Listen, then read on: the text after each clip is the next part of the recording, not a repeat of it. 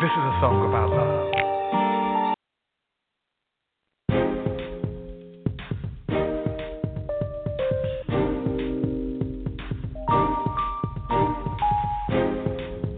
Welcome to the Cocoa Express Network. Talk radio that informs. Talk radio that inspires. Talk radio that enlightens. Talk radio for us all.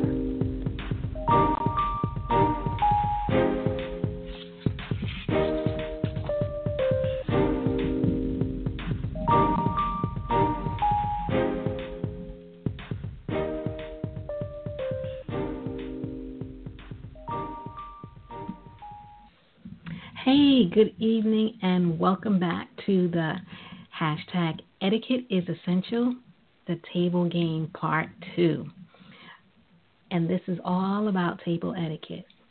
Now, in our last conversation, we talked about the table, its origins, its importance in our everyday life, and we discussed the different types of table settings that there are, the formal and informal, or we can call them table covers. We learned a little bit of terminology in regards to table etiquette, and we decided to focus on the informal table setting because it's easier and it has a lot less things to it. However, before we get to the setting of the table, let's talk about what do you do when you approach the table, how you're seated. When you approach the table, how you're seated is something you really need to keep in mind. It seems so easy and so simple, but as I spoke to you and told you in the last segment, that there's an order to everything in regards to etiquette. So there's an order to approaching the table and taking a seat as well. Now, if you are alone, you approach the table and you take a seat from the left. If you're not alone and you're in a group, it's easier if everyone, when they approach the table, they take a seat from the left, because that way they won't bump into each other. So everything is kind of uniformed. Now, if you're in a group and there are males in attendance and females, the male should pull the chair out for the woman as she moves from the left to be seated. Then gently push the chair in.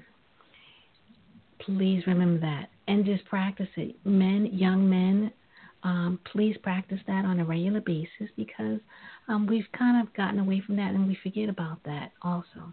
And that's really important.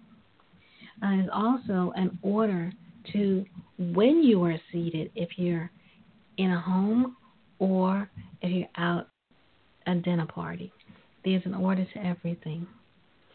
If you're in someone's home, the host dictates and guides exactly what happens. The host dictates and guides when you go to the table to sit. The host dictates and guides when you sit at the table as well. So she is the one that says, okay, let's be seated. You don't sit at the table before the host does.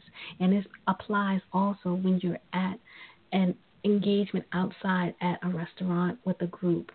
The hostess, the person throwing the party, will give the directives in regards to when and where you're supposed to sit and be seated. Now that we've gotten that out of the way, and now this is just something that you should keep in mind, and you can practice it on a regular basis so that you will know. And I am glad that we're going over this, because it's on my list of things that I wanted to discuss. And it makes it easier for you when you know what to do when you're doing it. And we're going to get into napkin etiquette a little bit later in one of the future segments of this. Well, on one of the future episodes of this segment. Okay. Now we're going to try setting the table, and we're going to do informal style, like I told you, because it's easier and it's a basic style, and this is how we, on an everyday scenario, would sit at the table, and what we would do. We would use the informal style unless it's another situation. So for the informal style, we're going to do the informal style casual dinner. And we talked about that last time too. The casual dinner, the equipment or the tools needed for a casual dinner are the dinner fork, the dinner knife, the soup spoon, dessert fork, wine glass, water glass, charger, dinner plate, and iced tea glass. Now, when you are at the table, okay, you have all of your items that you're going to need, all of the supplies that you're going to need to set the table. Now, the first thing that you're going to do is you're going to place the dinner plate at an intended seating location on the table and 1 inch from the edge of the table. Now, if a lot of you don't have a ruler, because I know most of us don't walk around with a ruler when we go to the table, you can use your finger. The first section of your finger, which is called the distal phalange, is an inch. So you can measure it and use that as your guide as to measure how far an inch away from the edge of the table is. Then, once you have the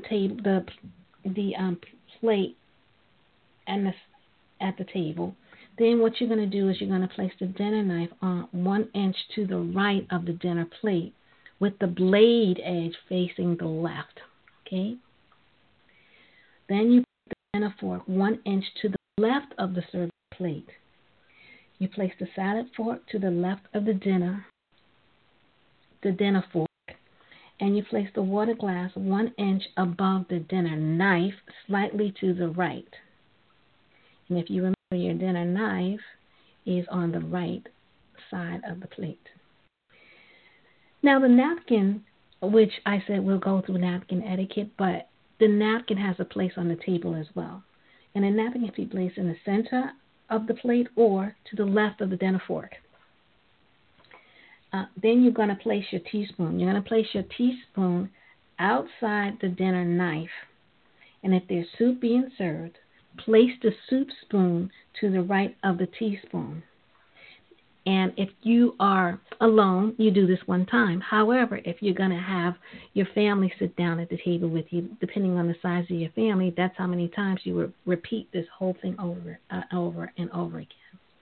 Now, I am not sure if you realize that holding the utensil there's an order to that as well, and it's important to know how to properly hold the utensil. And when you're holding a utensil, now this is going to be difficult. That's why I attached some photos for you to look at on this particular segment. So those of you who have internet access, go to Blog Talk Radio and you can pull up the Cocoa Express Show's Etiquette Essentials Series, Part 2, and you'll see photos of how to properly hold a spoon, a knife, and fork, and how to cut. Now, in most situations, when you're getting ready to eat at the table, you follow the outside in rule, and which will tell you that the knife, fork, and spoon are used at a dinner table. So use utensils outside first and work your way inward to each new course that's being served. And you'll understand that. We're going to get into that. That's just a little FYI for you. Now, there are two types of styles, and this can be confusing because you have continental style and American style when you're holding a fork, a spoon, and a knife, and how that works. Now, with the continental style, you hold your fork in your left hand with the tines down. Now, the tines, for those of you who don't know what that is, that's like the pitchfork part of it, so to speak. That's what I'm calling it. And you hold those downward. Now, you hold your knife in your right hand and an inch or two above the plate. You extend your index finger along the top of the blade. There is a photo that is attached to this, which will show you exactly what that means, so that you don't get completely confused about how far up or down. Now, that's the continental style. With the American style, and also with the continental style, Some people, they switch. They cut one way and they switch it when they have it. But don't let me confuse you anymore, because this can be extremely confusing. Now, American style, you hold your fork like a pencil with the shank extended between your thumb and index finger and middle fingers. Your fourth and fifth fingers rest on your hand for leverage. The index finger is extended along the back of the fork as far as from the tines as possible. Now, you hold the knife with the handle cupped in the palm of your hand along with your third, fourth, and fifth fingers. You place your second finger on the back of the blade and you hold your thumb against the side of the handle. Now, I told you that I wasn't going to try to throw too much out there because, like I said, table etiquette, the table game, is really confusing. No, I'm not going to say it's confusing. I'm going to say it's very intricate. And you want to be able to understand it and be able to master it, because your mastery of the table game, it's really important for you in your social life. And it makes you feel more confident and comfortable when you're sitting at the table with friends or even alone. And it lets you, in some respects, you can be the guide as to how people would conduct themselves when they're sitting at the table. And I told you that I had formed a list of a few do's and don'ts. And I'm just going to throw a few of them at you because we don't have a lot more time together. Now, things that you do at the table, I'm going to give a few. You do remember to say please and thank you frequently. Do taste the food before seasoning, okay? A cook or chef who's worked so hard to prepare a menu item would probably be appalled to see you drowning it in ketchup or salt.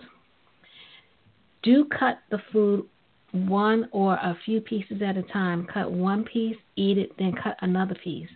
Do eat quietly. Please do not smack at the table.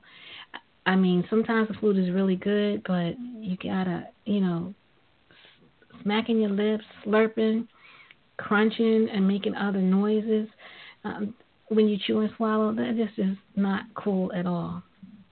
Do take time to put manageable mouthfuls of food in your mouth when you're eating.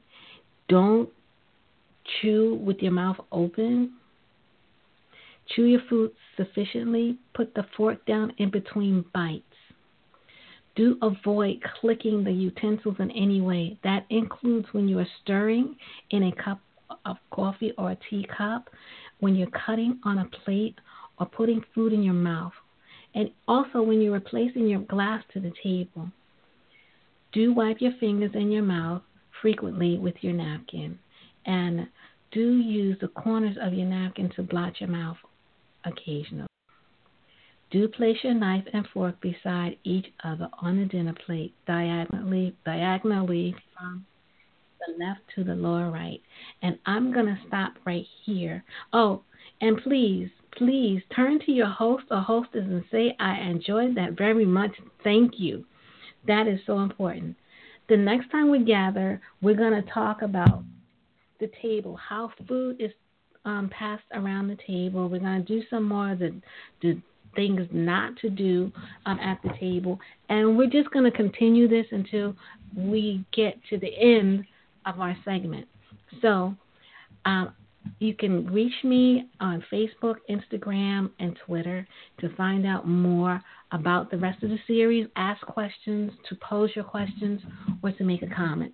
And I have to thank the etiquette community. They've been very receptive of these series, and they've been really telling me how important this is. So as you know, hashtag etiquette is essential, and that is the end of our second part of our five-part series on table etiquette called The Table Game. Thank you. See you next week.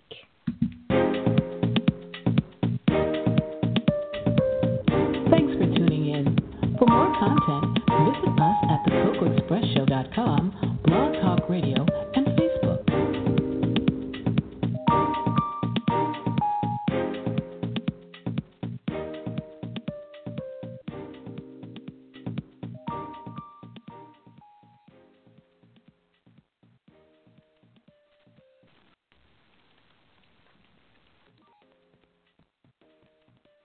With Lucky Land Slots, you can get lucky just about anywhere. Dearly beloved, we are gathered here today to... Has anyone seen the bride and groom? Sorry, we're here. We were getting lucky in the limo and we lost track of time. No, Lucky Land Casino, with cash prizes that add up quicker than a guest registry. In that case, I pronounce you lucky. Play for free at LuckyLandSlots.com. Daily bonuses are waiting. No purchase necessary. Void where prohibited by law. 18+. Terms and conditions apply. See website for details.